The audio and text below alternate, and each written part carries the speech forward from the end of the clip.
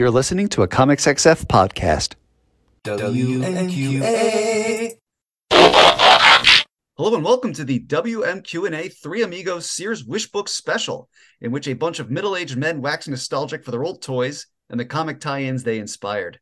I'm Dan Grote, and I had way too many G.I. Joes as a kid, including the mail-away William the Refrigerator Perry action figure. And I'm Matt Lazowitz, and I had all of the superpowers except for Cyborg, and still have many of them to this day, although while I was away at college, my youngest brother got to playing with my collectible toys and somehow lost Batman's cape. So he is wearing the cape from one of the myriad Michael Keaton Batman variants that is a darker blue than the rest of his costume. Well, it's a 3A special, so Rob's here. Hello, Rob. My buddies! Good to be here, as always. Good to have you. And rounding out our crew this time around is another friend from the Comics XF bullpen. Please welcome Austin Gorton. Hey, everybody. I am Austin Gorton, and I still remember getting She-Ra and Swiftwind from the Santa Claus who visited my house on Christmas Eve in person. Would have been 1985-ish.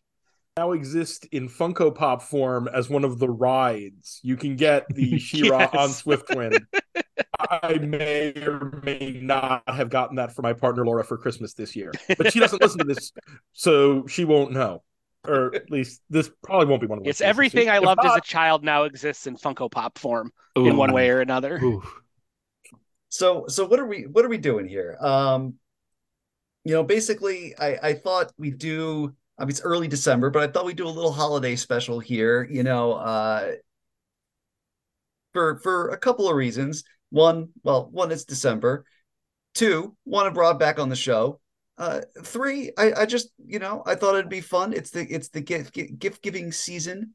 We all remember waking up being real excited, getting friggin' the Cobra Terror Dome or Castle Grayskull or some ungodly large piece of plastic that cost our parents probably too much in 1985 dollars and what have you. And most of those popular toy lines eventually became comics. So there's plenty of grist for the mill here. But I was curious. We're all roughly among the same age here. I did call this the Sears Wishbook special. Who here remembers the Sears Wishbook? And what was the section you spent the most time in outside of the toy section? Who remembers Sears? I definitely remember Sears. I remember my mom and the Sears department store credit card. So those, back when every department store had its own credit card, it was like the streaming services of its era. Oh, my mom used her Macy's credit card to the max. We're almost to the point where we could say, who remembers physical shopping in a physical location? Hey, after what just went down with Discovery, I think more people are going to be thinking, boy, maybe I need to go physical again. Right. Hey, do you know how hard it is to get a copy of Oppenheimer right now? Like, it's sold out everywhere. I think people are starting to get into that. Maybe I should. This is a keeper for the shelf. Oh, right. Yeah. I mean, the Venture Brothers movie took forever to get because it was not. I don't think it was overly produced physically, and like I pre-ordered it months in advance, and it still arrived like 3 or 4 days late. It took us a couple weeks to find Barbie on Blu-ray. Yeah. So back to the whole the wish books. Like outside, I remember the toy sections. Looking at everything, and it pretty much reminded me of what you would find on the box, like the back of a box of any kind of like G.I. Joe. That you got your whole roster of all your different figures. They just staged them a little bit more creative, which was cool. I think the thing that really stuck out outside of the toys was it the Visible Man, the Human Anatomy model kits, which was probably an early indicator, like maybe in your 30s you're going to get into healthcare. But just that image always kind of stuck with me. And I remember was it Nirvana did the 7-inch for Sliver with one of them on the cover, and that image just kind of always resonated. I think this is probably towards the end of the Wish books, but in the late 80s when they started covering the video games. I remember losing my shit over the NES selection because they had a game on there called Life Force, which at the time I thought was an adaptation of the Tobe Hooper film with Matilda May, the vamp. Yeah. Turns out I didn't realize it was Gradius too. I got it for Christmas that year. It's like, okay. Oh. I do remember the video when they started to get into the video games, and it was like seeing the picture. And you got a little of this with the toys too, but like seeing a picture of a game that you'd only ever heard about and didn't know if it actually existed. And then they would have a picture of like the cartridge and the box art in the catalog, and it would be, oh wow, that actually does exist. Someone could purchase that. I know. I think it was Adventures of Link. They had like a tentative picture in there, and there was some kind of chip shortage back in '88, where basically anybody who wished for it that year did not keep wishing. That was definitely one of those like games that was, because Nintendo, just their cartridges, they had low runs too. So on a release day, you weren't guaranteed to get a game. I remember when Super Mario 3 came out, I think my mom waited outside of Toys R Us like on opening day and couldn't get a copy. When they had like rolling release dates, in terms of, nowadays everything it's strict on sale, and everything has these hard release dates, and you can't violate them or anything like that. I mean, back in the 80s, it's like you might get a video game in one town and the next town over may not get any copies of it for 6 months. And so the idea of pinning it down to this game came out on this date, when we look back on them historically, is really hard to do, because they just sort of threw stuff out there, and when you got it, and once you got it, you put it on sale, and that's when it came out, as far as you were concerned. Yeah, but I remember poring over the Wishbook, from Thanksgiving to mid-December, like it was an encyclopedia, right? Like, oh, very much. I think that taught me about, like, I don't know, common clothing colors, and what teams I could get NFL jerseys for. Living in North Jersey, if I wanted a Slim Jim McMahon 85 Chicago Bears, I could probably get that at the time. And that's your second mid-'80s Chicago Bears reference tonight. yeah, they're living rent free in my head, but I mean, they weren't here to start no trouble, so I don't think it's a problem. So what are we going to do? A super fans sketch at some point in the show? The Bears, that sausage, sausage claws coming to Chicago. I tell you what's going to be interesting. I mean, you got four guys here, that are roughly that same age bracket. We're going to have that same frame of reference, that same midlife crisis where we're trying to, contextualize our youth through the prism of plastic. What 100%. And toys, to kind of get back to the heart of the thing, were a gateway for comics, at least for me. Like, I always tell people, the story I always tell when I talk about starting collecting was X-Men Volume 2, number 20. But I had a number of G.I. Joe comics in the 80s. I don't remember anything about them in terms of like story content or anything like that. I think I also had a Madballs comic, but they were definitely some of the first comics that I owned. Do you guys remember having any of those like toy line comics growing up? Definitely. And again, we said it, the first comic I was ever given was that Who's Who. And when I talk about, the first Batman comic I bought for myself, but even before I was reading Batman, I was reading Transformers. I remember it was Transformers 40. It's the cover. It's got the Pretenders and the Return of Optimus Prime. Only at that time, since I hadn't read anything before that, I didn't know where Optimus Prime was returning from. Yeah, he's just in a bathroom. Yeah. But I pretty much, I know at one point or other I had a full run, and I read pretty religiously from that point until the series ended at 80. So I was reading Transformers for about a year and change before I started reading Batman every month. And so I was there when it went from Bud Budiansky, who had done it from issue 1 till the mid-50s, to Simon Furman coming over from the UK and it becoming a much darker, much more complex comic. Those Furman issues from like 56-ish to 80 are wild. The Furman they're stuff really good. the Furman stuff from the UK is wild. It is, yeah. I read that whole what is it, Assault 2006 Yeah. storyline where it was basically he's in the modern age. It's 86, and they have this whole new toy line from Transformers the movie. He didn't want to jump forward, so instead he pulled a Terminator where Galvatron comes in the past to basically conquer the Autobots in the 80s, and it's pretty wild. It's a very long epic story with a kind of an interesting ending. They trick him out. They have him believe that he kills Starscream, which kind of undoes his own origin because Starscream is the one who dumped out Megatron. Chunks him out. Yeah. Yeah. I think it's the late 60s, early 70s. There's an issue at the end of Furman's first arc. Apparently, Ratchet sacrifices himself to take out Megatron. And then, like 10 issues later, they come back and they've fused into this hideous amalgam transformer. And this cover of the two of them mushed together, holding up a little sign that says, "Help me," has lived rent-free in my brain since then. And there's a whole Matrix thing.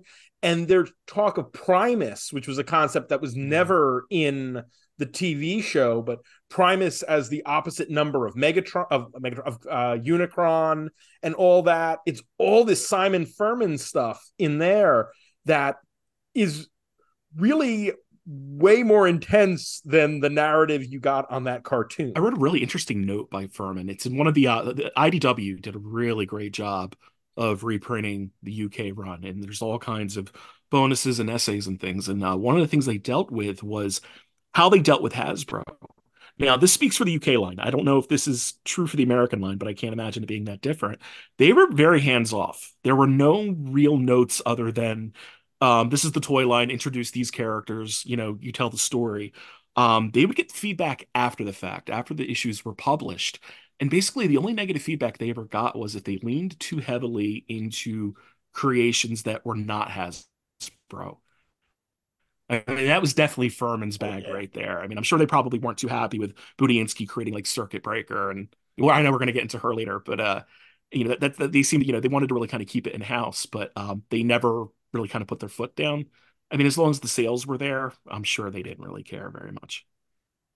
The only other one I remember reading from the Star Comics days was some of the He-Man comics, including the last two issues of that run, which are psychotically dark.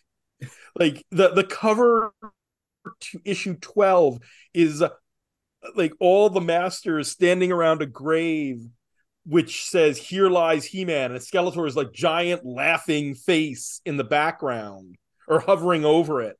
And then the final issue is again the grave, but it's been crossed out and it's like, "Skeletor lies, He-Man lives," and it's an alternate, it's a Days of Future Past. This is a universe where He-Man died and they have to fix it.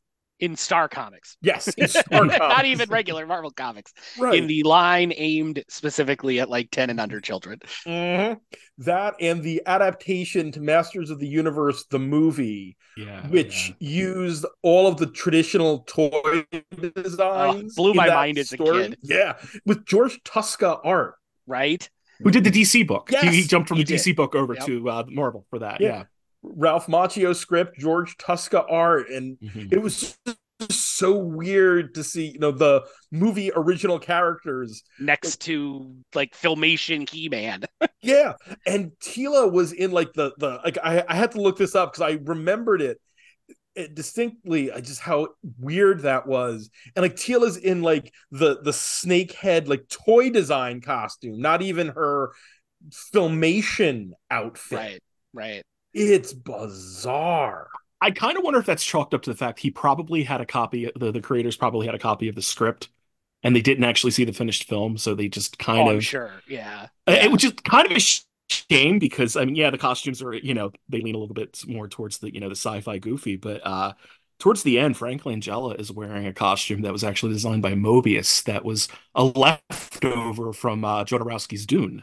Oh wow. Oh, I It was did going to not be know that. yes. So here in Philadelphia, there is a guy who does gong show karaoke dressed as Skeletor. Like he hosts, he is dressed as Skeletor, and he will gong you out. He is one of the oldest friends of Laura's long-term life partner, Dennis. Like they've been in bands together since college. But for the 15th anniversary of doing the Gong Show karaoke, like it was a big event, and I went with them. It was a whole bunch of us went. He wore that outfit. He went and he Nice. had the gold Skeletor made for his big anniversary show Mhm. and was gonging people off stage in gold Skeletor. And there were people like, well, that's a weird costume. And I was like, but let me tell you, random stranger, what this means, because I'm that guy.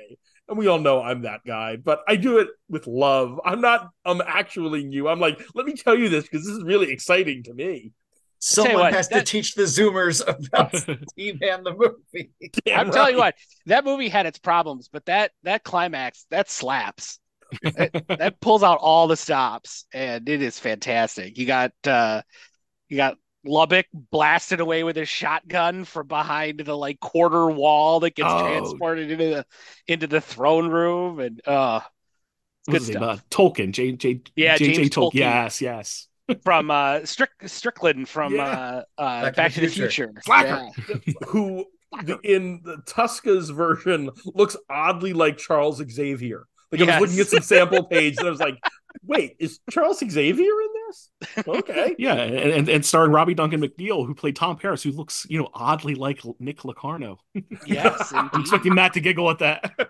And I love the fact that of course, everyone knows it's Courtney Cox Yeah. is the female Mhm. lead, and she was on Friends, but then her mom on Friends is the sorceress, Christina Pickles. Yep. Oh And shit. Meg Foster of the hypnotic eyes of Hmm. best I known of They Live, but also as Evelyn. I have seen those eyes up close. Very close. Nice. She's very physical. If you ever go to a con and meet her, I mean, she will get right up and like snuggle. She like will nuzzle your face. Yeah, Are the eyes as hypnotic as I think they are? extremely, Oh, extremely. And I excellent. and I even told her it's like, wow, your eyes. It's like I always assumed you wore like contacts or something. It's like they are as mesmerizing in person. I'm trying not to be creepy telling you this. I'm sure she gets it a lot. Yeah. Kind of back to what you were saying. Like we never go way off track. But about that dark tone that you saw in the Masters was a point that I was actually going to make probably later in the show, but might as well do it now. About you look at our age group, and there was that general window of like 3 to 4 years. Um, the GI Joes, the Transformers, like 80 with 86 kind of being like the epicenter of that. Sure. I would say like our interests kind of peaked when the respective movies came out and then dived immediately. As soon as this was like, subsequent toy lines came out, I mean, it was pretty much done. I can remember Christmas 86. Mhm. I got Metroplex and Triptychon for Christmas. The year after, I got the Nintendo Entertainment System, a Sony Walkman, and a cassette copy of Iron Maiden's Live After Death. You'd become a man. That was a quantum leap in a year. But I'll tell you one interesting thing though, before I get to my point. Everything pretty much went. I mean, that's why these things are so valuable now because I mean they pretty much got binned or yard saled or whatever. But the Joes stuck around mainly because I kind of realized you could hack them. You could take a screwdriver and you would go through the back and you could Mhm. disassemble them and you take the arms and the legs and kind of Frankenstein them and then reassemble them with different heads and first you start making like really bonkers creations and then you get kind of clever with the canon and for a good like year 2 years I had a collection. I had it was one of the Cobra vehicles. I think it was the Stun where it had multiple stations. I Mhm. had all Joe heads placed onto like some of the various Cobra, Viper, you know, like the Techno Viper and Uh-huh. the various, like, you know, drivers of the vehicles and everything, all the heads on Viper bodies. And it's like they're defectors and they're all like manning these stations. I had Dusty based on an episode of G.I. Joe, Dusty's head on one of the Crimson Guard. And I had Chuckles that was like in one of like the Techno Vipers. I thought that was the shit. I just thought that was absolutely awesome. You got them tricked out like Lego minifigures. Yeah. Oh, But that is but you know, back to the point about being dark, I think, you know, also because there was that decline where, you know, the interests were kind of changing. I mean, they kind of had to keep the readership, and I think that was probably the way, was to kind of aim at a more mature, you know, an older crowd that might be interested in, you know, kind of darker material. So that's one possible. yeah, and it reflected. I mean, the movies, one more so than the other, Oh, yeah. went dark too. I mean, you know, Transformers, they're chucking Decepticons into space, and in GI Joe, they're ADRing the Duke was in a coma. Yes, It's an exactly. coma. I will listen. The death of Optimus Prime is intense, but Megatron's I still function as Starscream is not. It's like that's fucked up, Right? That's the Right. Bambi's mom for 80s kids. You know what it comes down to? Hasbro underestimated. I mean, they figured, okay, this is a stupid toy line, and these kids, when they're done with the old ones, they're just going to trash them, and they're going to want the new shiny thing, and they don't give a fuck about these characters. And they underestimated the fact that these kids connected not only with just Optimus Prime as a character, but that voice. I mean, God, you Right. hear Peter Cullen. I mean, Optimus Prime is a major pop culture character. I mean, you know, no matter how crass or, you know, commercial this franchise is, I mean, he's this living, breathing thing of fiction, and you know, Living, breathing truck. and the way, you know, they take him down, and it's done very well. I mean, it's brutal, but it's you know, it's definitely effective. But also, I think for the age bracket they were aiming at, I mean, I'm sure that fucked up a few kids. Oh, yeah. Absolutely. But and you know, if you look at the franchise, it always goes it always goes back to Optimus. They tried making Judd Nelson the head of the Autobots, and it didn't take. They tried, you know, Beast Wars and subsequent generations of Transformers. Yeah. And I mean, there are people who cling to Beast Wars, and you know, love that for you millennials, but like it's still it always comes back to those first generation characters, Right. which is a good segue into kind of where we are now in the comics, where as I told Robert Kirkman to his face at New York Comic Con, you know, you bought all you took all your sweet ass Walking Dead money and you bought your old toys, and now you're publishing Transformers and GI Joe comics, and you know, we've only had a couple months of them. Transformers #3 is coming out this week as we're recording, and then GI Joe Real American Hero has put out its first/301st issue, but then we're supposed to get Modern Joe comics, I think, starting this month with Duke. But you know, who among us has checked those out of curiosity going into this? Daniel Warren Johnson, hell yeah. Oh my god. Yeah, I am spoiler alert for our Comics XF year-end column, but I will have Transformers #1 as my issue of the year for me.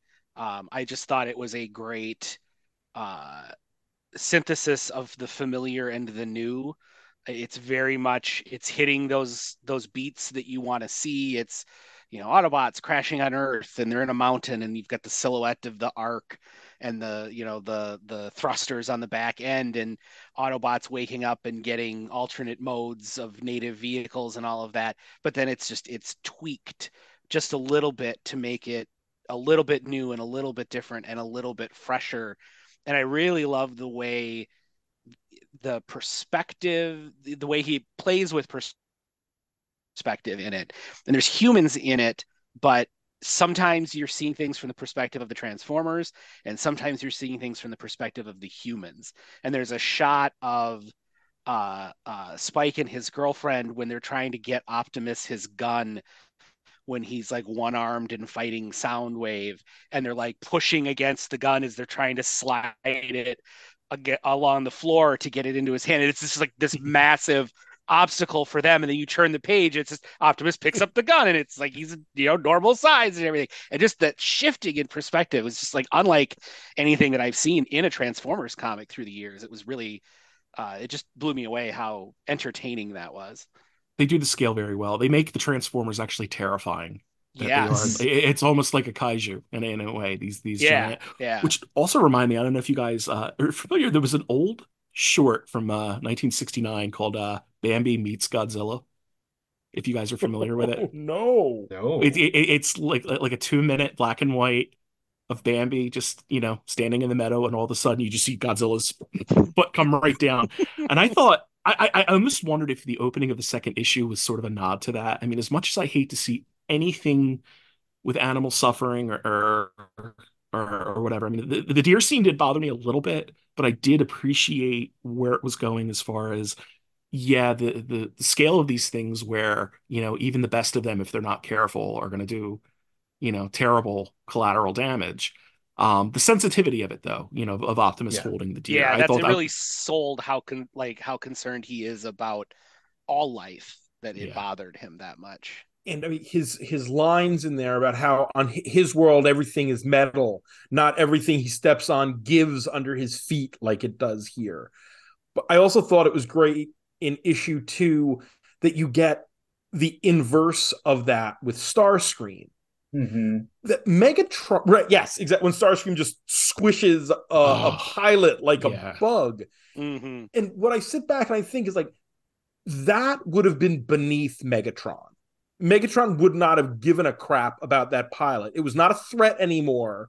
So he just moves on. But having Starscream as your principal villain for the first arc just shows what a petty dick he is, and is so the antithesis of Optimus Prime in so many ways. Megatron is thirsty for power. Starscream wants to see suffering. He's a sadist. Yeah. And I love the restraint in not leading off with Megatron, in making him this sort of looming big bad off in the horizon, and instead we're just going to have petty tyrant Starscream running around squishing humans and being a dick to everyone, and that's enough of a threat for now. And we'll hold Megatron for a big reveal. I think that's really, really clever. And yeah, they're keeping it to a very limited set to begin with. Like the whole idea is there's not enough energon to bring all their various allies online. So you get to focus. Whereas, if this were Transformers or G.I. Joe the movie, you're juggling like 60 to 100 characters, and they each need to have a few seconds to remind people, hey, you can buy a toy of this. You can have a toy of Sergeant Slaughter. Who doesn't want that? And killing off Bumblebee is a really strong indication of, yeah, we know this is the character that everybody knows thanks to the movies, but he's off the board. We're not playing that game. And it makes me wonder, because we see Megatron fighting Optimus in the Ark flashback, and he's not on the Ark. So I'm wondering, or at least we haven't seen him on the Ark. So is it either he's not there, and thus he's been on Earth somewhere else this whole time? There's questions left, which I like. He's in the not Hoover Dam, right? Isn't that where he was in in the first Bay movie? Yeah. Kind of following the pattern the way these books. I mean, he might not even be introduced in a Transformers book. Right. Yeah, that's true. I mean, when they come out, maybe like in 2 years with like Inhumanoids, they might find him in the center of the Earth with all those other gnarly fucking things. I would read that book. Oh, 100%. Give me. I was going to bring in the Humanoids up later, by the way. Yeah. That was on my mind. I will say I have some trepidation about the tying in doing a G.I. Joe Transformers shared universe thing. I mean, what we've gotten from the couple 3 issues of Transformers has been great, and so I don't have any reason really to doubt it. But I'm has to walk a very narrow line for me when it comes to like GI Joe Transformer stuff, and it can go off the rails real quick for me. So I'm a Hey, little apprehensive about that. hey, coming from an Alien fan, I mean, I got really tired of the later stuff with Dark Horse where they had to shoe in Predator with everything. And that Right. guy, it's just like, can I just get a good traditional Alien story? And I like like I said, I like the way the Transformers book is playing with scale. I just worry about how well that's going to work in a GI Joe book on its own without it just being dominated by the Transformers.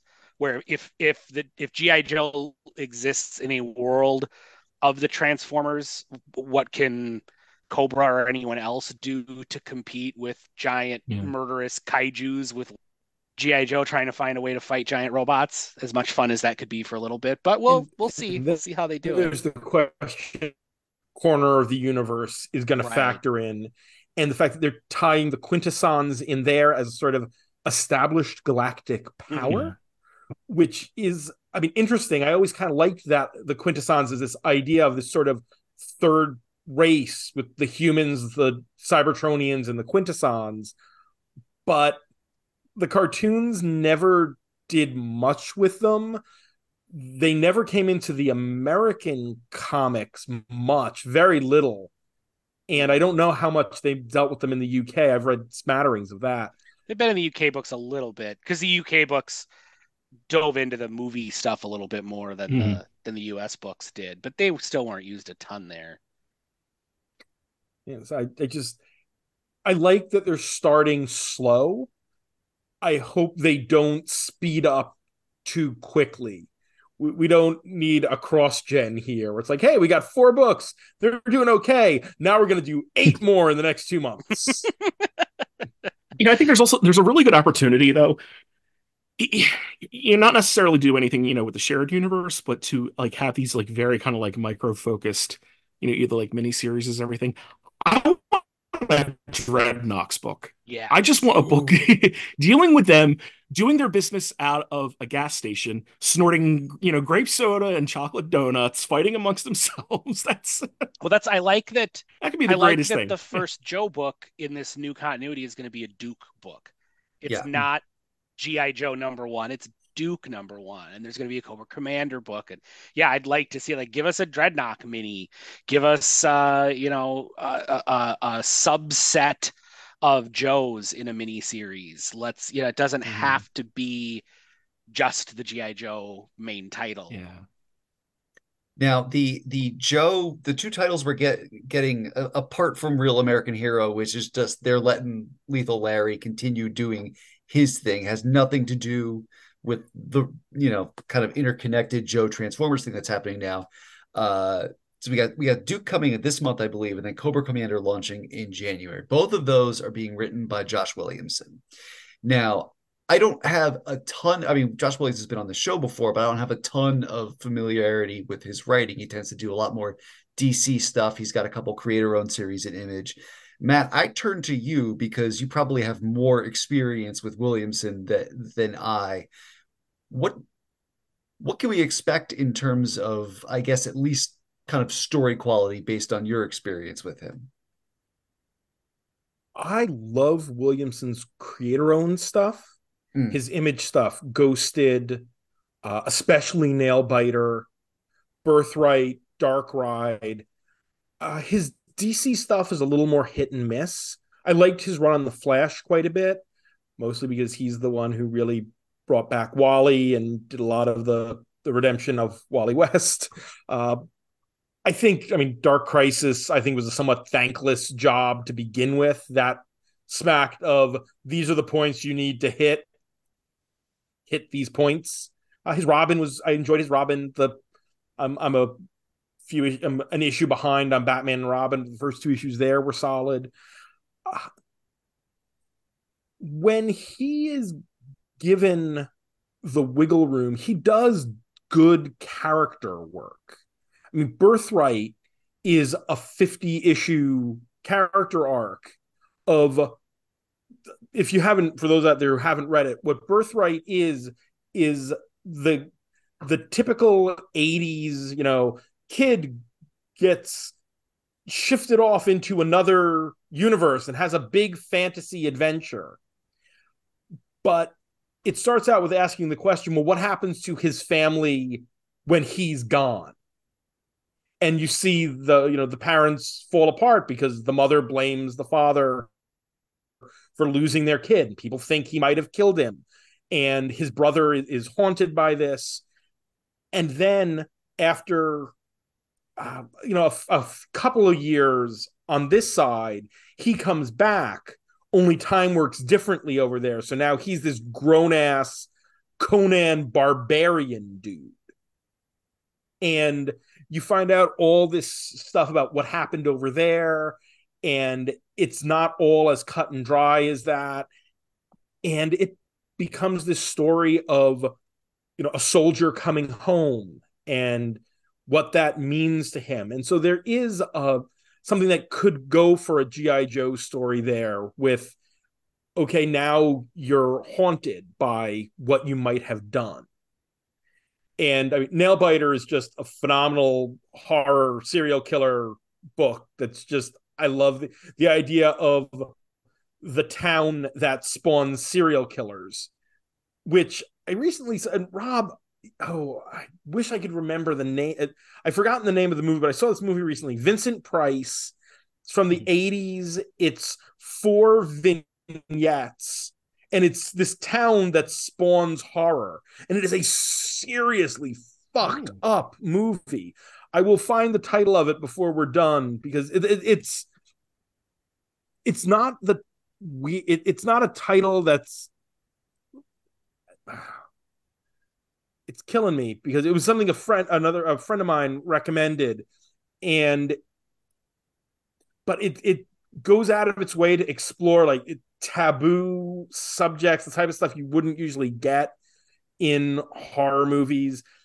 But I will find the title of it and I'll tell you off mic or later on if I can remember. Please. It's not ringing a bell, but it does. From a whisper to a scream. It just hit me. Oh, okay.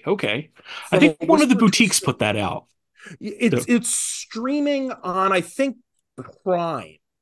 Okay. Or Prime or Hulu. But I'm going to make a note of that. That's... Yeah, I'm not 100% sure if it's good, but it is just utterly bizarre in how dark and the stuff, that they do with, barely veiled necrophilia, and you get the children, a story of guys coming home from the Civil War to this very Children of the Corn sort of, the kids have taken over and they're killing the soldiers as they come home. So it's shockingly dark. I don't necessarily know if it's good, but it's one of those things where it's like, I'm glad I saw it because I'd never heard of this.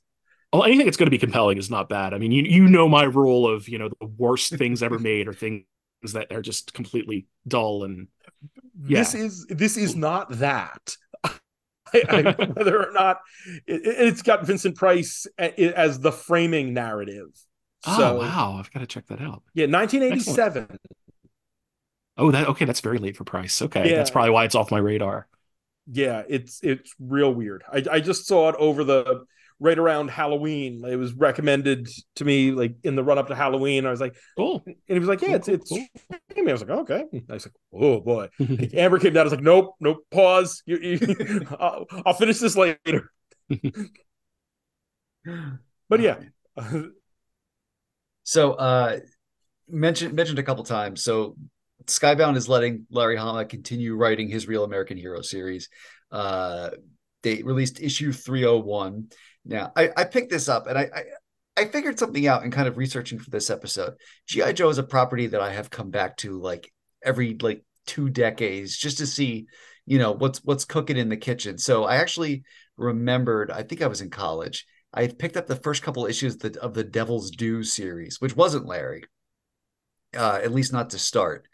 And then I picked up 301, or I looked at 301, and I will say, the man loves his military terminology. Just reading, it's a simple Joe versus Cobra story, but the one thing I read is he just keeps reading, military technical manuals to keep up to date. And I'm like, yeah, it shows. Yeah, it reminded me, reading that issue reminded me of that three-part X-Men Legends Wolverine story that you and I reviewed, Dan. Oh uh, that yeah. that Hammer wrote, and it was like every issue we had to take a couple of panels and just describe the details of the jet that they were flying, because that's just what Larry Hama does, is he tells you everything you need to know about this piece of equipment, or this slang term in the military or whatever. Oh, the one issue of his short-lived run on Batman that Adam Reck and I covered on a recent Bat Chat was had all this discussion of the guns that they were using. I'm like, this is a Batman comic. We don't talk. We don't talk about guns Right, here. what you say when it's guns in Batman, it's I hate guns. That's it. That's all you do in there. Well, I mean, Look, Larry's Batman, really that this rare. is a Sikh sour. Whatever. And this kind of touches on a greater point. I'll get into it in a minute, but I mean, Larry's kind of that rare case with this. I mean, this really was his baby, Right, and for the right. most part, I mean, he created those initial run of characters. He was writing the data cards that were on the back of Right, right. the packages and everything like that. I mean, he was, for all intents and purposes, GI Joe. I mean, he Yeah, was, yeah. sort of the brain of that. And when you look at the other licensed stuff, and this, when I did my homework for this and I was kind of reacquainting and everything, I mean, you do see some familiar names. You do see, Michelini and um a couple of names. Carpaccio Yeah, yeah. yeah. I'm not going to dunk on anything, and I don't want to make any or anybody, but the general feeling that I get reading the majority of these books is, first you get that little, twinge of like that Bronze Age, yeah, it's just so distinct. But the work that's being done, it's adequate and it's professional. And I mean, they're telling a story and they're moving the product line along, and they're doing it, with a little bit of, creativity and imagination within the bounds of, whatever that franchise is. But they're not shooting for the moon for any of these. I mean, this isn't like all-timer work. And I think the one that really kind of solidified that, I was reading Inhumans. Love the first couple issues are a real corker. I mean, it's a wild, wild, wild toy franchise. Oh, the Inhumanoids. Oh, and humanoids, yes. Yeah, Yeah, it's like a high-tech team that's fighting. It's like a weird mix, like of this underworld environment. It's a mix of Lovecraft and Tolkien and Toho. Mhm. Yeah, yeah. But no, the first couple issues are, real crackerjack, much more memorable than the toy line was. Then you get to the fourth issue, which was the last, and the artist is Carmine Infantino. And just looking at it, and you're happy that he had the work, but it's just a little depressing to say, just to see somebody of that stature working in a line that those books, were not very well regarded. And that pretty Right, much is the right. bottom of the barrel. Not that they were awful. They're very kind of inoffensive and just product. Yeah. But with Transformers to a degree, I mean, I think Budiansky did have, a little bit of ambition with that, and especially Yeah, I with mean, Simon Furman. and Budiansky was not quite as involved, but the closest thing Transformers has to their Larry Hama in Yeah. terms of a lot of the lore and the backstories and things like that. Mhm. Budiansky came up with in the for the comic. Yeah, and then that the first 15 issues or so. I mean, it's wonderfully serialized.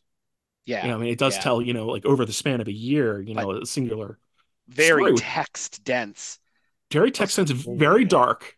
I mean, Yeah, again, it was a 4-issue limited series that ends with Shockwave coming to Earth. The Autobots are literally like, "What happened? We won." Next yeah, thing you see, Shockwave wipes everybody out. And then all of a yeah. sudden, what? This book is a hit. We're going to keep going. And Budiansky's like, you know what? Fuck it. We're going to do what if the Transformers were the Autobots were killed.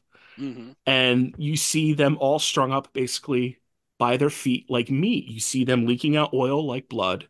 They've decapitated Optimus Prime. And this goes on for like another 7 or 8 issues. It's absolutely bonkers. But, back to like with Larry Hama, because there really were no restraints about a franchise, like, okay, this is the box and this is the formula, and each issue we have to accomplish this and then set up for, and then the next issue is going to be this.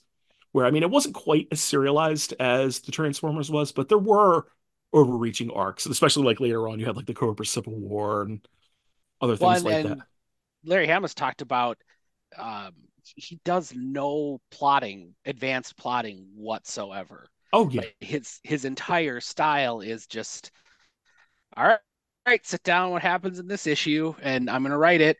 And now I'm done. And oh, time to write another issue. What's going to happen in this one? And so any like connective plot tissue that's Mhm. there is accidental almost in terms of It's kind of wild how he approaches this stuff. And it's wild how well it works. It's wild how you could pick up any issue and be fine, and then most of them start basically in media res. Like they are in the middle of a firefight. Yeah. The action is already go, and you're like, wait a minute, did I miss something last issue? And then it's like, no, that's Just how he just does just how he does it. But it works.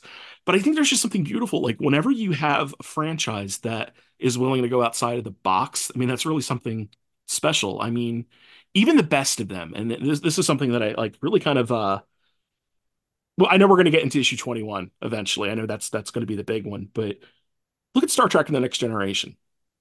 I mean, it was a fantastic show, but very formulaic. Within the writer's Bible, I mean, there was a very strict rule about every episode has to have some kind of science fiction plot problem that needs to be solved by the end of the episode, and then that's it. And then we roll on to the next one. The show peaked with Best of Both Worlds. Picard's abduction, assimilation, which, was absolutely, I mean, devastating for that character. And where do you go from that next episode? Do you hit that reset button with that character? And they actually fought for once against doing that formula. And they had a plot where literally he goes home and he deals with his brother and he has it out. And basically it comes down to my brother's a human being after all. There's no sci-fi plot. There's no, big action scene. They invested in the character rather than the franchise or, the formula. And I thought that is a beautiful thing. And I think that's like one of the best episodes that they've ever done. Um, and I think that just stands like any franchise that's willing to do something like that. And G.I. Joe did that quite a bit. That's something special. Like when you invest more into that and how your readers feel about these characters rather than what we can sell or what we're supposed to do. I think that's awesome. There's a great tension in G.I. Joe that I think really helps elevate it in the way the tension between Hama's marching orders from Hasbro, here's the next wave of characters, here's the next batch of vehicles to showcase, and the sort of, mercenary, the comic as a, advertisement for the toys element to it, and the way that he would take that and still tell the best story he could with it. He'd roll with those punches. He'd be like, okay, fine, I'm going to incorporate these characters. I'm going to keep some of my older characters that I like around and work them into it. But okay, yeah, sure. Let's do an issue that's just the Rattler fighting the Sky Strikers so that we can showcase these two toys. And it turns out to be one of the best issues of the series. It's just, very small plot. They're just, two planes fighting each other, and it's tense and it's well crafted and it's a toy commercial at the same time. And that where those two kind of tensions butt heads is really where that series succeeds. Rob, you mentioned about seeing Infantino doing this stuff. Yeah. There is no, I don't want to say greater tragedy. Tragedy is probably not the right word, but the Superpowers miniseries. Yeah. That there's 3 volumes of this. Volume 1 is co-written by Kirby with Joey Cavalieri and I can't remember who the artist was.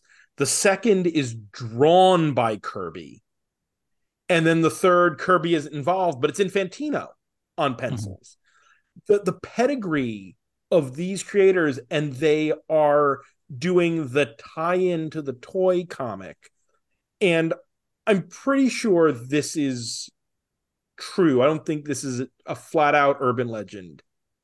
But the fact that all of the new gods are redesigned for the toys was so Kirby could get royalties on the toys, because if they had been used his original DC designs, he wouldn't have gotten any money. Mm-hmm. I've heard that as well. I mean, I've heard that he made more money from Super Friends than he did anything else in his career, just because of the royalty element of it and things like that. I think at that point, I mean, we're talking about the 1980s, so Jack had already had his fill of Marvel and of DC, and he was in his like Destroyer Duck Galactic Rangers uh era. So this was their way to like I have to believe, and I also very much have to believe that Roz Kirby was involved in this, because she was his big Barda. She was a wonderful woman. It was like, listen, if you go back and do the work for them, they got to pay up. Yeah, this, from what I've heard, it was Levitz. It was Levitz who was like, listen, Jack, if you do this, you'll get paid. For real this time. For real this time. Yeah. Yeah. This is toy money. This is TV money. This isn't through DC. They're going to actually have to give you money because there'll be contracts. This is that Kenner shit. I mean, hey, look, I mean, these guys were professionals at the top of their game, too. They would probably look at me. It's like, why are you getting all tender about me doing work? I draw comics. This is what I do. Yeah. You know, it's like, I'm not crying. Yeah. Well, I mean, the royalties remain just...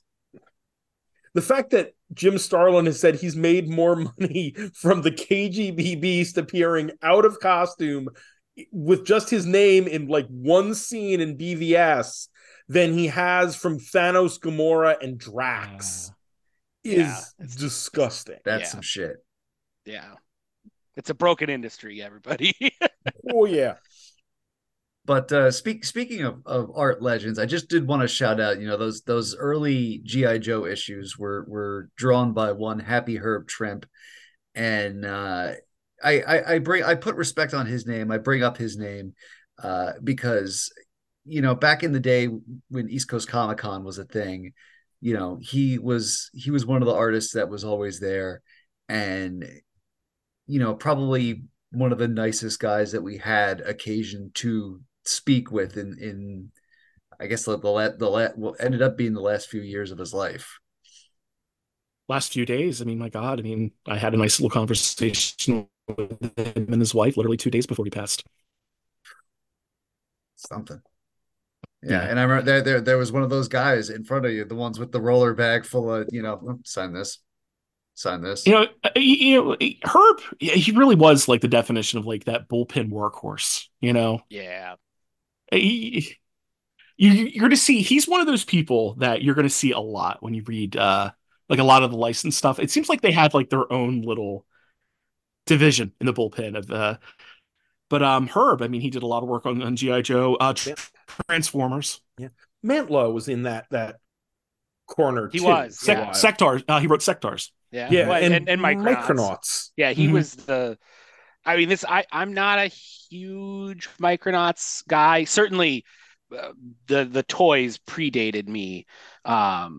They were gone by the time I was old enough to know what that was. So I've read a few of the comics. But I mean, they have a following. The Mantlo comic is one of those that gets held up next to Bahama's G.I. Joe and the 80s Transformer stuff as one of the good on its own as a comic, not just an adaptation of a toy line kind of books. And he did and Rom. Yeah, Rom would be the other one. And that was Mantlo as well.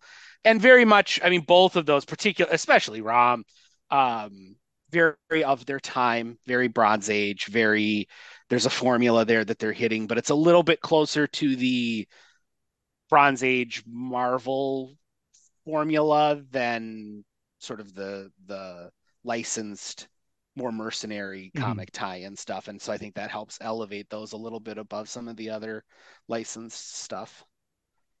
Back to Herb, I mean, what a capper for a great career that the Godzilla book is going to be getting an omnibus. Yes. That next October. That cover is incredible. I mean, I wish he were still with us, for every reason. But I mean, just to see that cover, I mean, I'm sure he would have teared up. That's amazing. Um, and Dan and Matt, I mean, being next to me, doing the dollar binning at cons and everything. I mean, how many times have I, ribbed you guys and say, "Oh, well, you're never going to see this reprinted," and it's Yeah, usually some Right. licensed book. And here, this is like a miracle that. And I will say to anybody out there, if you have, any kind of interest in it, either pre-order it or get it immediately. Get it as quick as you can because I mean It that's something I think guarantees it's it's going to stick around. that's synonymous. I think with just the nature, the fleeting nature of licensing. I mean, my God, I mean we're seeing everything, hearing about like with Sony with the Discovery content that got Hmm. pulled. It's so fleeting. I think any kind of when you're dealing with comics, especially like one of the big two, that's synonymous with limited pressing or printing. mhm, Yeah. Yeah, Yeah. it's not going to be around, and yeah. I'm sure the flipper sharks are going to be swirling on. And I Yeah. remain curious. I have not heard anything about what, if anything, Skybound is planning on doing as far as reprinting old Joe and Transformer stuffs. But I Mhm. do believe they announced that they have the reprint rights to that stuff. There was some speculation for a little bit there that they may have gotten the news story rights, but that the reprint rights were still up for grabs. And I know in some of the Epic collector, Marvel Epic collector groups that I'm in, there was some finger crossing and fervent hoping that maybe Marvel would be able to pick up the reprint rights and put out epic collections of their Joe and Transformers material. But other than the fact that I've heard Skybound does have everything, I've not heard of any of their plans for reprinting. And Mhm. all of the, IDW, obviously, when they had the rights, they did a lot of really good reprints of that material, but that, of course, is now long out of print and, Yeah. Mhm. hard to get. I'd love to see a comprehensive reprint series for both of those books as well. And some of the other, if we're going to get a Inhumanoids fighting Megatron limited series, I want those 4 issues of Inhumanoids made available, please. It's crazy like the rights are it's crazy where all the rights are now because like Rob mentioned the Godzilla series and now Marvel is also putting out omnibuy of Rom, a Romnibus if you will, Yeah. Yeah. Oh, I want and the Romulus. And Micronauts, yeah. Yeah. and Micronauts. So And that was another one. I mean, the essentials that had to sidestep Power Man and Iron Fist issues because Rom was in them and stuff Mhm. like that. Because that was just never gonna, you're never going to get that Yeah. the Rom appearances, and here we are. The Romnibai are coming. Yep. Oh, I'm snapping up the Marvel Tales Rom meets the X-Men that's coming out. That's reprinting the issues of Rom with the X-Men in them. Yes, yeah, I never read that and stuff, and that stuff was always a problem too because even with the IDW Transformers reprints you weren't getting for example Transformers number 3 featuring Spider-Man. Yeah. right there on the cover in that Or, slick black costume, or the Yeah. circuit breaker issues. or the Circuit Breaker issues. Yeah, Yeah. which I had a became real problematic at the end when she becomes a major character at the end of that Furman run. that was such a missed opportunity. I mean, Marvel still had her. I was thinking like, sometime either in the 90s or the 2000s, they could have brought her back either through like Roxxon or Justin Hammer. She would have been a great Iron Man adversary. You don't really you keep her origin kind of vague, hmm but I mean it's a shame. I mean, outside of a single panel appearance in I think it's like Secret Wars 2, number 4 or 5, where she yeah, encounters the yep. Beyonder. And that was basically just like a little editorial blip just to check out Transformers for 21 for more of the story. Da da da. But You know where missed opportunity where they could have brought her back. Not that I would have read it, mind you, but that that Dan Slott Iron Man 2020 story he did, that would have been where great. about like the robot uprising. That would have been perfect. Yeah, Oh my God, that would have been, yeah. Hell, she could be working for Orcus right now. Right. You could even tie in Death's Head, bring it back, do a Death's Head series with her in it. I mean, my God, he was going to be, he was hot for like 5 minutes. He had his own trading card in the second Impel series. He was one of the He rookies, man. did. Yeah, Yep. Art Adams did it. yeah, yeah, Dead Set, I'd argue, made it out of the rights issues pretty yeah. sweet. Yeah. Yeah. Despite him having, after 2 weeks ago, I kind of would love to see him show up hunting Beep the Meep in a next Doctor Yeah. Who special. Never mind Marvel. I mean, I think he would have been more in play like 2000 AD. I mean, he would have been perfect right next to Scrontium Dog or Rogue Trooper or Dread. I I think Yeah. he was more of that ilk than he was anything with the Marvel universe. It's interesting that one thing I found from just kind of looking at the history of at least the Transformers and the G.I. Joe comics is no matter what publisher they were at, eventually there was a reset and they're like, okay, let's get Furman back on Transformers. Let's get Larry back on G.I. Joe. And I feel like it speaks to the power both men had with that franchise. But there's also a part of you that's like, well, why couldn't you get another writer to have the same impact? Mm, I Probably wonder. that maybe they were the two that were definitely willing to put in that work and had that Sure. passion. Mm-hmm. Not only they were knowledgeable of those properties, but they were also willing to extrapolate on that and put their own stamp on it. I know a lot of the stuff that Simon Furman has put in place, especially with the origins, just sort of seeped its way into like the greater. I mean, there's not a singular Transformers canon or continuity, but it's just kind of like generally accepted. Apparently, was picked up even in some the Bay films a little bit. But I think with Furman and Hama, there was sort of a back to basics on that. And you got to think too for I guess you want to call them the dark years. I mean, which is probably the mid '90s up until you know maybe the Bay films.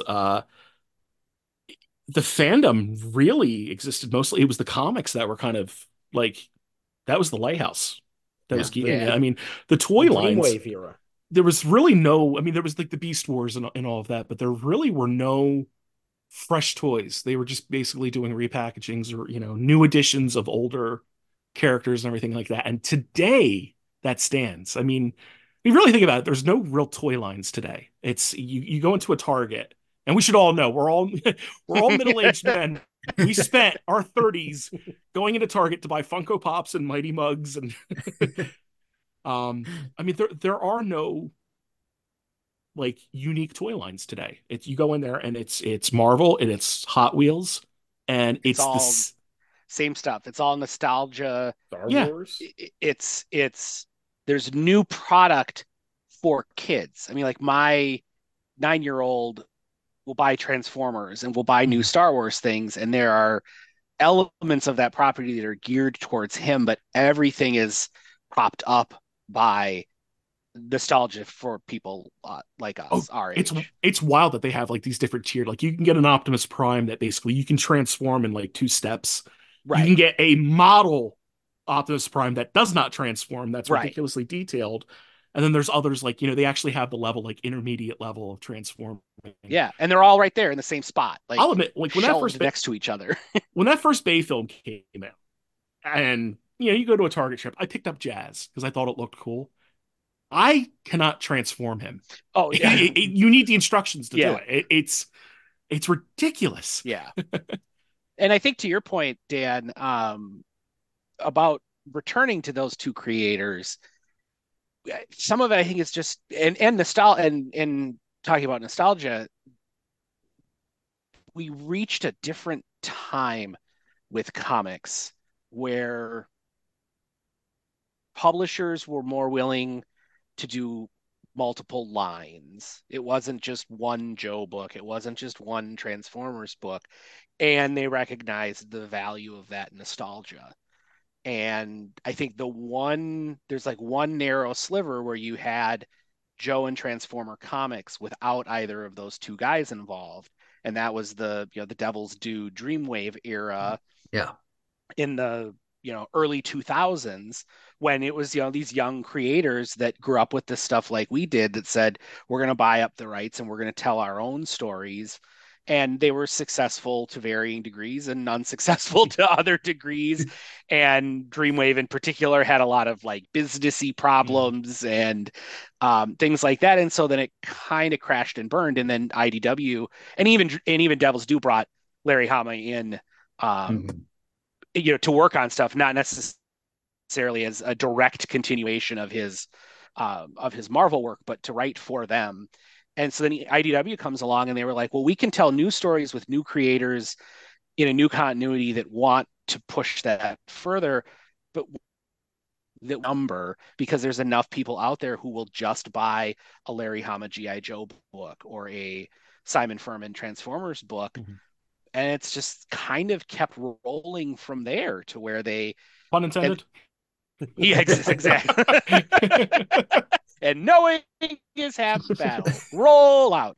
No, and that's exactly what Skybound is doing. I mean, now it's, they have the current continuity, but it's, well, we're still going to have a Larry Hama Joe book that continues his continuity, because of course we are. We know there's a market for that out there. And it's just like you see it with, I mean, that's Marvel and their, nostalgia creator books. Let's do X-Men Legends. Let's have all of these old creators that Akira Yoshida likes come and do miniseries for us, and we'll get a little bit of money out of that. There was one guy back in my days at the comic shop who his pull was just Real American Heroes and Transformers Regeneration 1 when it was running. Yeah. They were what he read as a kid, and he was coming in for nothing else. He didn't look around the store. He knew when a new issue was coming out. He came in, he picked it up, and he left.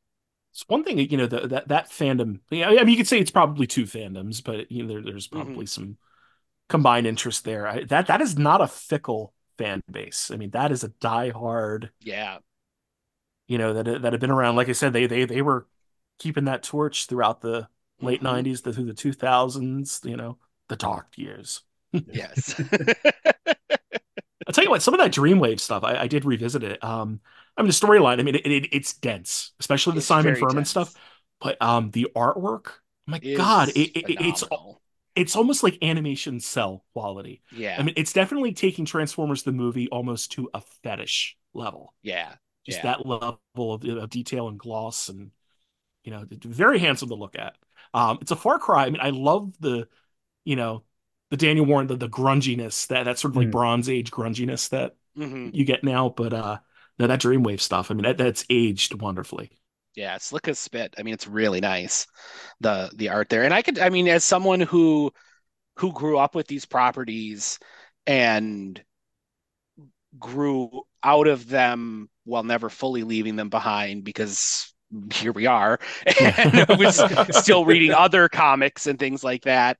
When we had the big 80s nostalgia boom in the early 2000s, I mean, I was there day one. I mean, that's J. Scott Campbell cover of G.I. Joe #1. I was like, holy shit, it's, G.I. Joe is back. I thought we were done, that, we'd never see this again. And here we are. And it's never really stopped since then. That was really when they became long-term IPs. As I'm less of a Joe's guy, it was never my particular thing, but you look at some of the stuff with the IDW Transformers, and it's fascinating to me that they learned fairly quickly, and I regret that I hadn't stuck around long enough, that the early IDW Transformers is very human-centric. It's very much about, all these humans and the Transformers, but it's following the arcs of the humans as they interact with the Transformers. And I read the first miniseries, so I was like, I don't care about any of these people. I want to read about the robots. Right. And I gave up, and I didn't come back until much later, when they had learned, oh yeah, we're going to do More Than Meets the Eye and Robots in Disguise that are fully on Cybertron, fully in space. These human characters, yeah, there's still the occasional human character in Robots in Disguise, but people loved More Than Meets the Eye, partially for just how weird and mature the stories were, partially because we weren't being shoehorned these human characters that nobody cared about, and it was just Transformers doing Transformers stuff. I'd say nobody gives a shit about the Witwikis, but Uh, I feel like Johnson's turning me around on that. Yeah.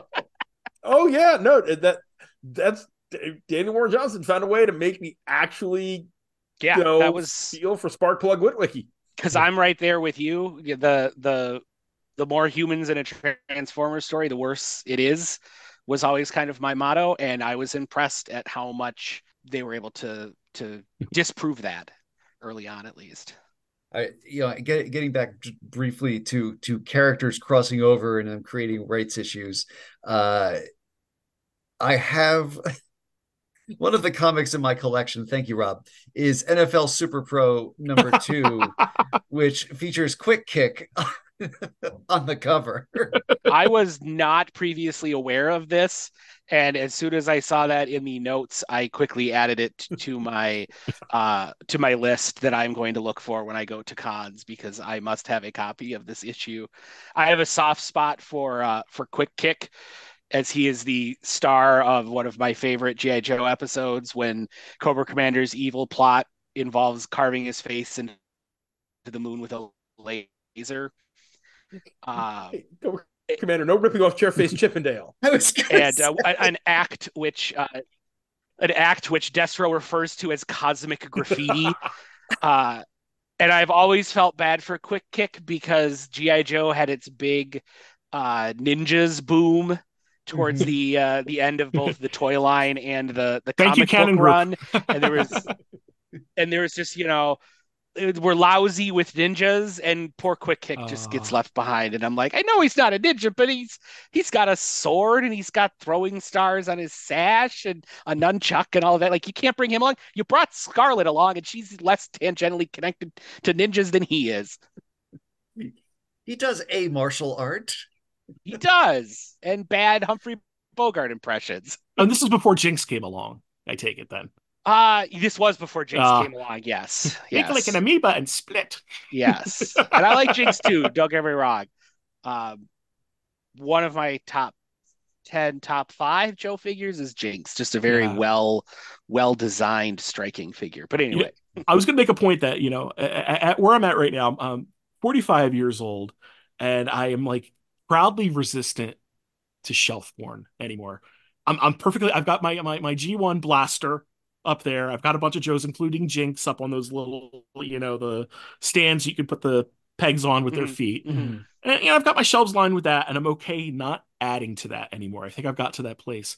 I've got my back issues I'm happy with. I'll pick up the occasional, new thing, like especially like these Skybounds. But like I say, as far as books go, Mark Bellomo is like he's one of those talking heads that you'll see on the Netflix shows. Met him several times. It was actually I worked at it was like a free comic book day where I was like guest relations, and I got to work with him, and he actually gave me a signed copy of the complete Joe compendium. Nice. It has every single accessory and vehicle and figure and it's like, I'm happy having that, and I'm just happy knowing that these things exist now. I think I'm sort of, I'm content with that. I've got my wish lists, still, but I'll tell you one of them. It was a note that I saw you had in there. I would love to see a completely out of continuity, either a one shot or a very brief miniseries of Rocky Balboa set between the third and the fourth film, where he actually does go to G.I. Joe and becomes a trainer. Yeah, we can undo that retraction from the Order of Battle, that infamous. Yes. For anybody who doesn't know, both G.I. Joe and Transformers did their version of the official handbooks. It was the Transformers universe, and then it was the G.I. Joe Order of Battle. And at the time, Hasbro was working on a deal to actually have Rocky Balboa join G.I. Joe as like a physical trainer. The whole thing fell apart. Hasbro dropped it because I don't know what it was. One of the other toy groups was working on Rambo at the time, and they just didn't want to even bother with the competition. So, I mean, it completely died immediately. They still printed it in this issue, and the next issue they had to put a little thing on the end. Rocky Balboa has not ever or been a member died on his way to his home planet. Is not or has never been a member of GI Joe. Yeah, Are you now, And that's how we got that's how we got the big boa figure. The Cobra boxing trainer was going to be the nemesis of Rocky Balboa. I kind of compare it to it was like the 1996 MTV Music Awards when Van Halen came out and they brought David Lee Roth, and there's some shit that happens on stage and they give back his award and they go backstage and basically it's like it's not happening, it never happened. That's what the Rocky Balboa thing reminded me of. Your mention of Rambo sparked an interesting sidebar, which is just remember how wild the late 80s were in terms of here's toy line after toy line based on an R-rated film. Oh my God. I had so many RoboCop figures, which I understand was because there was an animated series, but why was there an animated series in the first place of Paul Verhoeven's dystopic body horror film about corporate greed and a cyborg that's gunned to death, and we're going to make a cartoon and a toy line out of that? If you look at RoboCop, he is toyetic. He is very toyetic. I'm just saying, Reagan's America was certainly a place. And you know what? It almost culminated into probably what would have actually been crossing the line. There was going to be an Aliens cartoon. Yeah. It was going to be based on that action figure line. I mean, I was going to say there were Aliens action figures, which is wild too. They had to actually change the biology of the creatures because, in the alien line that we know, I mean, for them to be born, a human being has to die. Mm-hmm. So they kind of took, that a bit from, the third Alien where, they can use any other life forms. Yeah. So, of course, they're going to have a gorilla and a snake and a mantis and a scorpion, all these ridiculous things. There was not going to be any human-derived aliens in it. Right, right. I mean, give me and Marvel did a Star Comics, not quite Star Comics-esque, but of not an all ages RoboCop series that ran 23 issues. When we talk about comic book origins, one of the very first comics I owned before I got into comics, when it was just I was at the drugstore or whatever, and this looks good, was RoboCop number 3 or something like that. And it was just because I watched the cartoon. It was on after Spider-Man and His Amazing Friends reruns.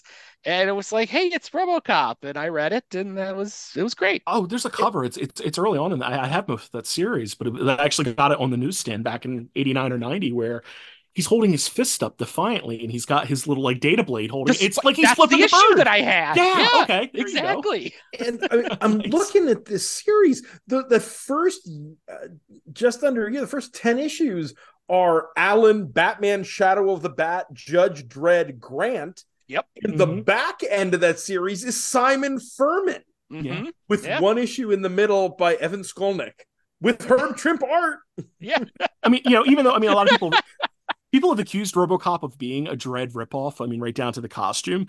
I mean, from what I understand, the British absolutely loved just how the Americans were really kind of satirizing. Actually, it was a Danish director if you think about it, but right.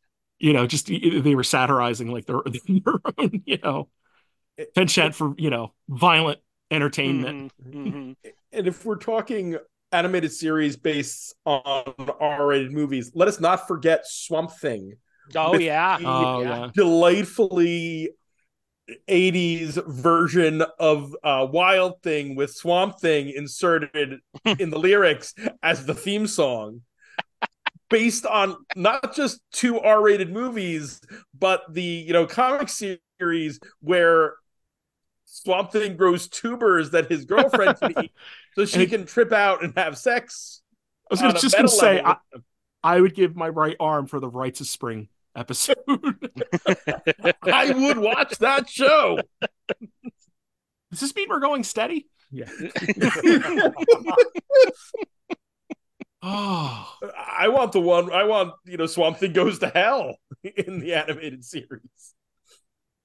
I mean, they've also made John Constantine for the children, at this point. So. Yeah. Yeah. What was it? Justice League Action Constantine was a Yeah. thing. When are we going to get Pete Wisdom in the MCU, Dan?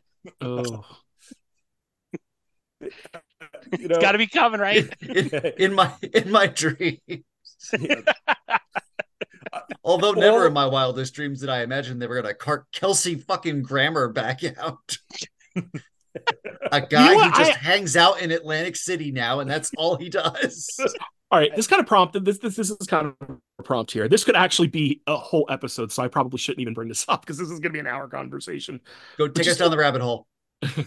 just in general, I mean, if you look at the trajectory of Transformers and GI Joe, how it's transformed from being a toy line that had a tie-in comic book to now basically you could say that the comic book is the vanguard, of the franchise. I mean, yeah, there's going to be Transformer movies here and there, and whatever they're going to do to tie them in. But I think as far as the real fandom is concerned, I mean, the comic books are the center of that. They're not buying the toys. There's a steadiness to it Yeah. that nothing else, because there isn't an animated series anymore that has the same longevity. But as far as like the creative flagship is now the comic books, right? And it's kind of interesting when you look at Marvel, and it's almost in the reverse. And this might be a controversial statement, but it's almost like you're seeing the MCU is becoming the central creative force, and the comics are sort of matter of fact. Like I said, that's just kind of a food for thought. That's probably a heavy take, but I don't think it's entirely wrong take. I think there's there's more truth to that than we probably care to admit. And speaking of toys based on animation, I just have to bring up one of my favorite little parody isn't the right word, loving nods towards this is the final episode of Batman, the Brave and the Bold, with Batmite creating the neon talking Super Street Bat Luge. The kids will love it. Honestly, going into this, Matt, this was a thing I wondered. How many different Batman action figures did you own as a child? Did you have the Arctic armor Batman? Yes, I definitely had that one. I had numerous. Like, it's funny. I threw like 89, like the 89 line hit, and I got everything I could. By Batman Returns, I had sort of opted out because I got Penguin and I got Catwoman, but I had enough Batmans. And the Penguin, it was just the Superpowers Penguin mold, even though it did not resemble in any way, shape, or form Danny DeVito's Penguin. Nope. And I regret, in some ways, I regret having kind of moved on, despite Batman always being my comic love. When it came to toys, when I got a little older and would still buy toys, it was X-Men because there was more variety in the characters. And I regret not having. You could have 8 different Wolverines.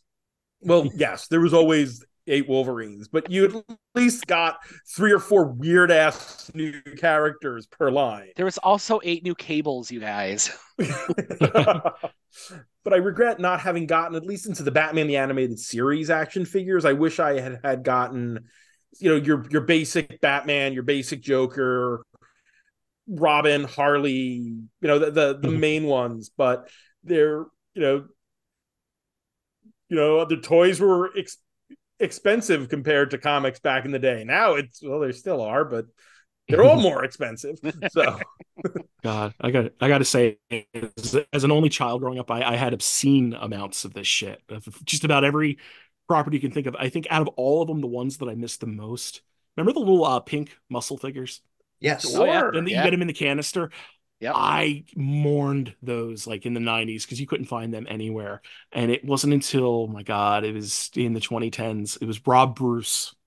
It might have been the Trenton punk rock flea market. And I casually asked him, it's like, do you think of those muscles? Oh, he had them in a baggie. I mean, it looked like we were doing like a drug transaction. And I bought a Ziploc baggie of these muscle figures for like next to nothing from him. And I treasure those things. I had a ton of them. Got one stuck up my nose. I'm not going to get deeper into that, but I did have one stuck up my nose at one point. I thought I was going to have to go to the ER.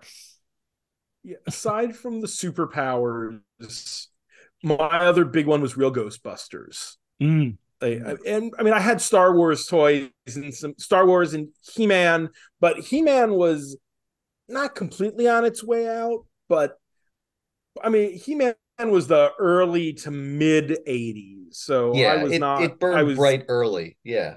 right. But so I had a lot of those, but that was when I was an only child, because I was an only child until I was 5. So the first thing my uncles were all just got me He-Mans and Star Wars, because everybody had Star Wars.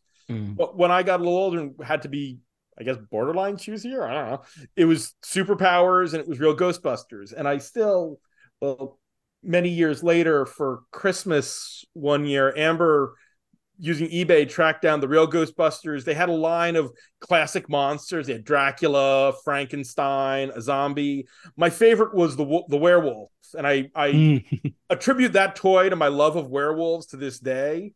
But Amber tracked down a werewolf, and he stands on a shelf in our, when you come up the stairs in our house. There's the bells from our wedding. There's a few like Amber's little like glass bottles and things, and a couple of Batman black and white statues, and that Ghostbusters werewolf just standing right there. Nice. Yeah, I was definitely a He-Man kid first. Like that was very much the first kind of IP that I latched onto. My parents like to tell the story of how when I was 3 or 4, they would take me out shopping and I'd have the plastic He-Man sword, the life, not life size, but meant to be played with as though you are He-Man, and I would keep it down the back of my shirt because that's where He-Man keeps his sword. And if anyone, what's that? You pull it out and do the whole, by the power of Grayskull thing. But if I wasn't doing that, people would just see this plastic thing down my back, and they'd have like cashiers at the grocery store that would say, it's so sad that your son has to wear that back brace. Is he okay? What happened to his back? It's like, no, that's just his He-Man sword that he keeps back there. And then from He-Man, that's He-Man transitioning to Transformers, and then there was some overlap between Transformers and G.I. Joe, and I stuck with G.I. Joe for a while, but then you kind of mix in the superpowers and had a few of the Ghostbusters figures, and then TMNT came along and had a fair number of those, but that was really my younger brother. Same. That was, I started, but then he kind of picked that ball up and ran further with it than I ever did. Kind of speaking of the intersection between Ghostbusters and He-Man, there's that bit in Ghostbusters 2 where Yes. I think it's Ray and Winston do a kid's birthday party, and the kids all start chanting for He-Man. That movie came out in 1988. By that point, He-Man was past the peak of its power. Yeah. I've wondered about that for a number of years, and I don't think there can't be any relationship between canon that did the He-Man movie and I guess it's Columbia would have done Ghostbusters 2. Yeah. Because if I didn't know better, I would think that it's the same studio reacting to their smash hit Masters of the Universe movie that of course was not a smash hit, so no one was talking about it when Ghostbusters 2 came out a year later, but they thought they would be, and it would thus be a top. But they're not the same studio, so I'm curious what the intersection is there. That is a screenwriter who had a kid who was really into He-Man 3 or 4 years earlier and just figured this is what the kids like. Right. That shit never got past the early script, the early version of the script. It just stayed in. Yep. It was at best a case of we'll replace this with something later. Yep. And just never did. Never got around to it. We almost got canon standards. I feel like Masters of the Universe was one of their bigger hits. Well, yes, by canon standards, yes. We almost got a Masters sequel that actually started to go into production. It became Cyborg. Yes, the Jean-Claude Van Damme. Wow. Oh, yeah. Oh, JCVD. We almost had a He-Man sequel. It became something completely different and unrelated. Yep. Look, was there a robot He-Man? Is that a thing? There was Faker. The blue He-Man. There we go. Okay. which is I mean, marketing genius, these guys, where it's Mhm. like, let's just take our He-Man mold and paint him blue and put a little sticker on his chest that looks Yeah. like robot innards, and we'll sell him as the robot He-Man. And I mean, I had one, and I loved it. Mhm. The concept of like an evil robot He-Man that Skeletor built, that was genius. And all I was doing was buying another It's what we He-Man. call in a current nerd parlance a palette swap. Yes, Yes. 100%. Yes. Ugh. Does anybody, how many, because He-Man started, or the action figure started with like, instead of like the G.I. Joe card that Larry wrote, they'd come with like little mini comics. And they're Yes. pretty amazing. Dark Horse did a banger of a job I own that doing. book. As do Yes. I. I have it on my shelf. The Who's the Big, Tim? thick hardcover. the paper quality on them was incredible. So I mean the coloring was like almost like painted gorgeous. Mark Texeria actually did Hmm. some of the artwork on the original ones too. And And Bruce Timm was Yeah. involved in those early on. Oh yeah, yeah. very Yeah. dynamic action. I mean they're very handsome, very I mean, handsomely that's reproduced. talk about comic book origins. I mean, long before, my RoboCop flicking the bird comic, or the Transformers issue where they're in a car wash of doom, or when I finally bought an X-Men comic and kind of took off from there. I mean, that's the He-Man comics and the little Super Friend comics, Yes. which were there, but not of the same quality. But they got packaged in those figures. Those were that would be the first comic books I ever read, were the He-Man mini comics and the Superpowers mini comics. That's where I would have learned how to read a comic book and the concept of sequential art and all that kind of stuff. That's what it was. Yeah, they've never gotten the same love, those Super Friends, Superpowers mini comics. And I wish they would collect them somewhere because I do too. Yeah. I'd love to be able to read them. Like I found when we were cleaning out my parents, which was originally my grandparents' house, like some tattered remains of some of them, and I was like, "Aw, I wish I was as obsessive compulsive as I am now. When I was that young, I still have these." Then It's That still would this that would tiny comic require about Stinkor. right. That would require DC to care about reprinting things that aren't 10 years old or Oof, evergreens. yeah. yeah, yeah. Apparently, there are bootlegged collections of them that are available on Etsy. Ah, So boy, Etsy really does have everything. it does. So this is making me wonder. It's like, boy, I do my best to not support bootlegging of any kind, but these are never going to be available in any other way. Right. And so maybe I'm gonna look into this because Well, it's like when you and Will want to talk about a Batman comic that isn't on Infinite and neither of you has ready access to. And you have to go to a magic website. yes, it is. Say a body of water where sea criminals hang out. Right, precisely. We do what we have to do to survive. We do. Exactly. Oh man. What have we left out? I've covered all my notes pretty much. Yeah.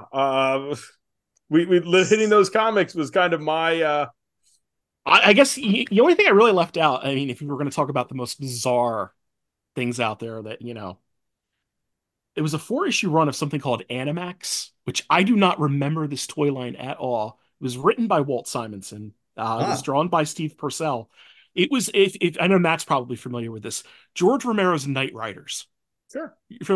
Imagine a toy line. It's like Knight Riders. We have like these modern knights that duel on motorcycles, but it's in the future, in this post-apocalyptic future, and the machines are half beast, half Mad Max vehicular nonsense, and it's just this gladiatorial conflict between these two factions, where the heroes wear these giant these costumes. It's like a giant headdress of the animal that they're actually like the vehicle that they're driving.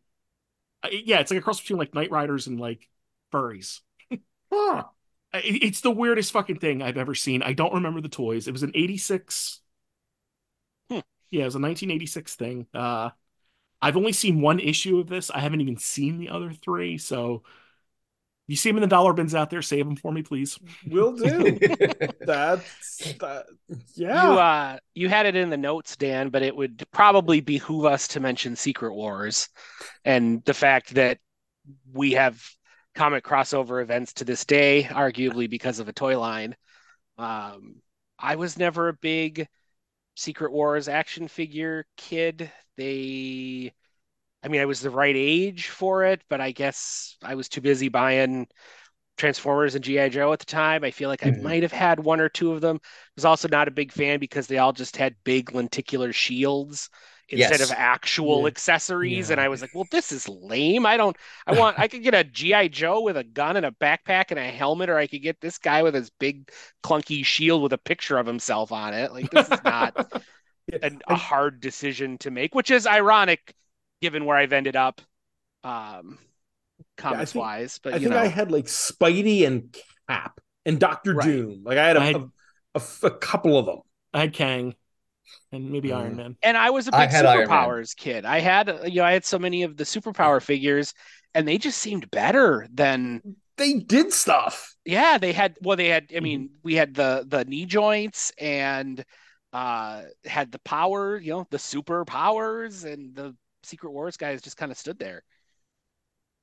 Probably because they were more rushed than the Yes. the DC ones. But yeah, I mean that is a line of action figures born of the fact that Marvel did a focus group and found out Uh, that kids really like the words secret and wars. And so let's use that to Which tell a again story that speaks is volumes of Reagan's America. yeah, no, you're absolutely right. And let's just give the kids a thing that we're basically just saying, yeah, bash them together. That's that's Hmm. that's what you want. We're gonna take all your favorite characters, strip them of all the nuance from their regular comics, and you go to town and here's this guy who we find out in a year doesn't know how to poop. And he's in control of everything. And what was it like? Basically, like slay your enemies and all your wildest dreams can come true. Yep. Yes, exactly. Um, it does bring to mind the fact that like looming over a lot of this is not just Reagan's America, but Jim Shooter's Marvel, because Yeah. that's what gives us Secret Mm. Wars and it gives us Transformers comics and GI Joe comics and all the way down to Barbie and Barbie fashion.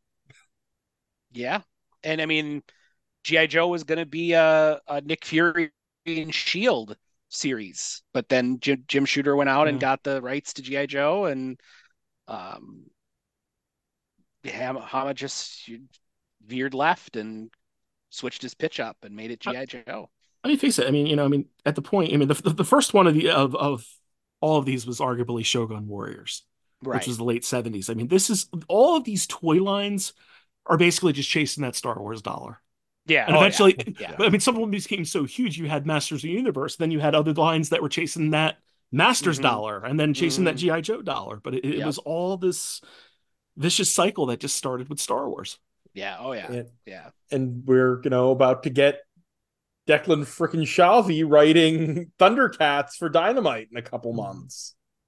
Because no property is so minor as to not spawn a comic and again nowadays.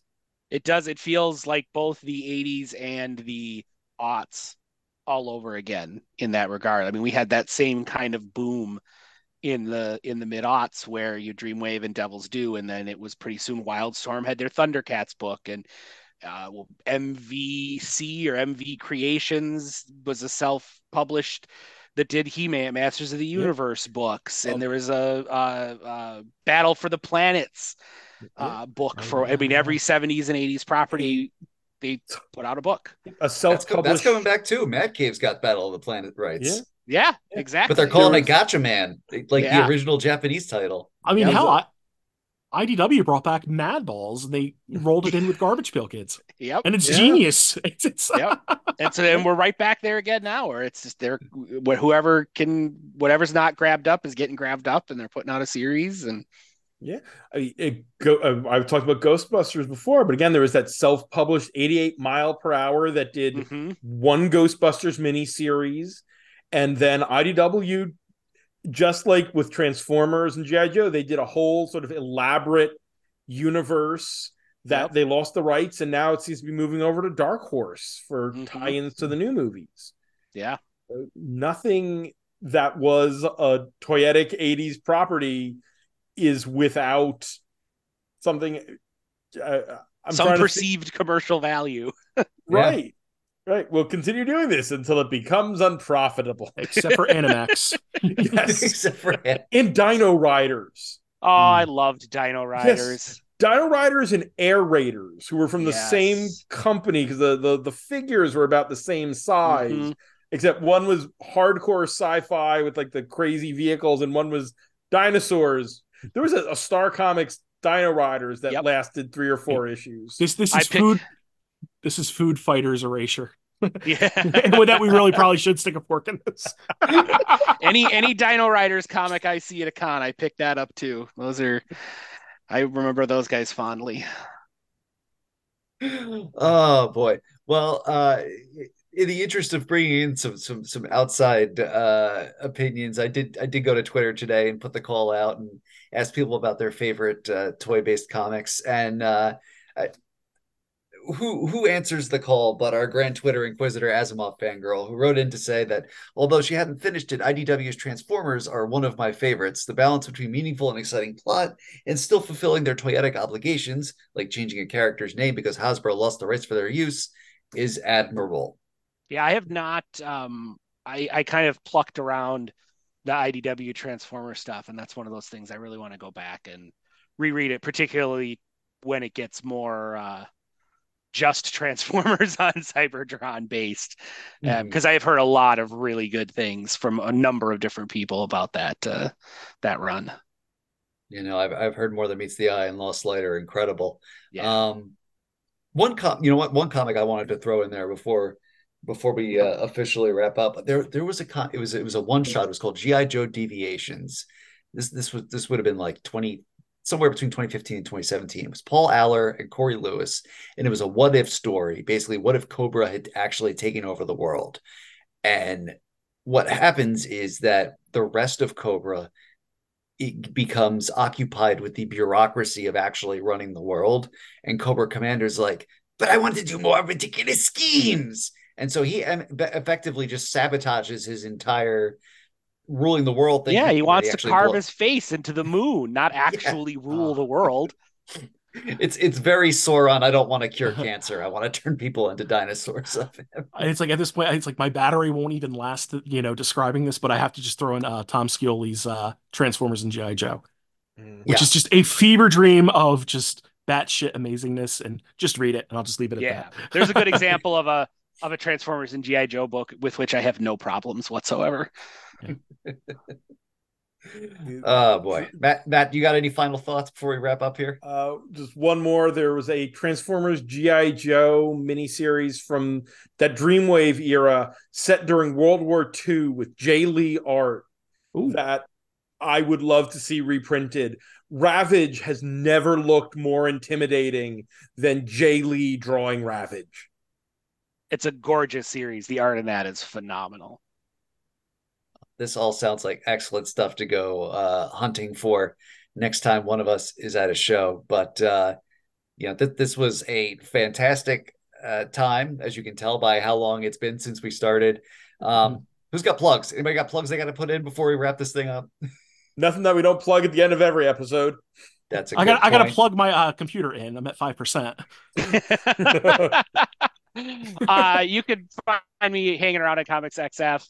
And my website is therealgentlemanofleisure.com, the name of which is a nod to the real Ghostbusters. And the socials, I'm out there as well. Right on. Well, gentlemen, thank you for joining us once again on a venture into tangents and madness. And to all a good night. Happy, safe holidays. That's it for this week's show. As a reminder, WMQ&A is part of Comics XF, where you can find this podcast along with our sister podcasts, Battle of the Atom and Bat Chat with Matt and Will, a Batman ranking podcast co-hosted by Matt Lazowitz and Will Nevin.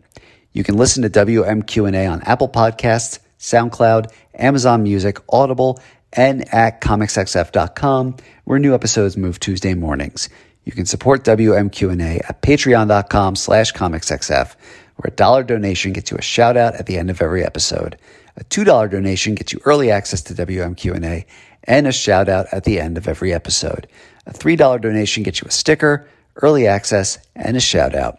A $5 donation gets you access to our monthly bonus podcast, Our Son Pete, a deep dive into the comic appearances of British mutant super spy Pete Wisdom. A $25 donation lets you request a primer, one of our custom reading guides for a series, character, or creator at Comics XF, and a $50 donation lets you advertise on the show. Big thanks to our patrons, Lisa Slack, Will Redman, Tobias Carroll, Natalie Jordan, Mike Sagawa, Will Nevin, Liz Large, Asimov Fangirl, Carla Pacheco, and Robert Secundus. You're all special, and we love you. You can follow the podcast on Twitter at WMQ Comics, me at Daniel P. Grote, Matt Lazowitz at MattLaz1013, and ComicsXF at ComicsXF. You can also follow ComicsXF on Facebook, Instagram, and Blue Sky. And until next week, remember, Rob Liefeld's greatest contribution to comics isn't Deadpool or Youngblood or even Major X. It's his impression of Todd McFarlane. WMQ&A. And knowing is half the battle.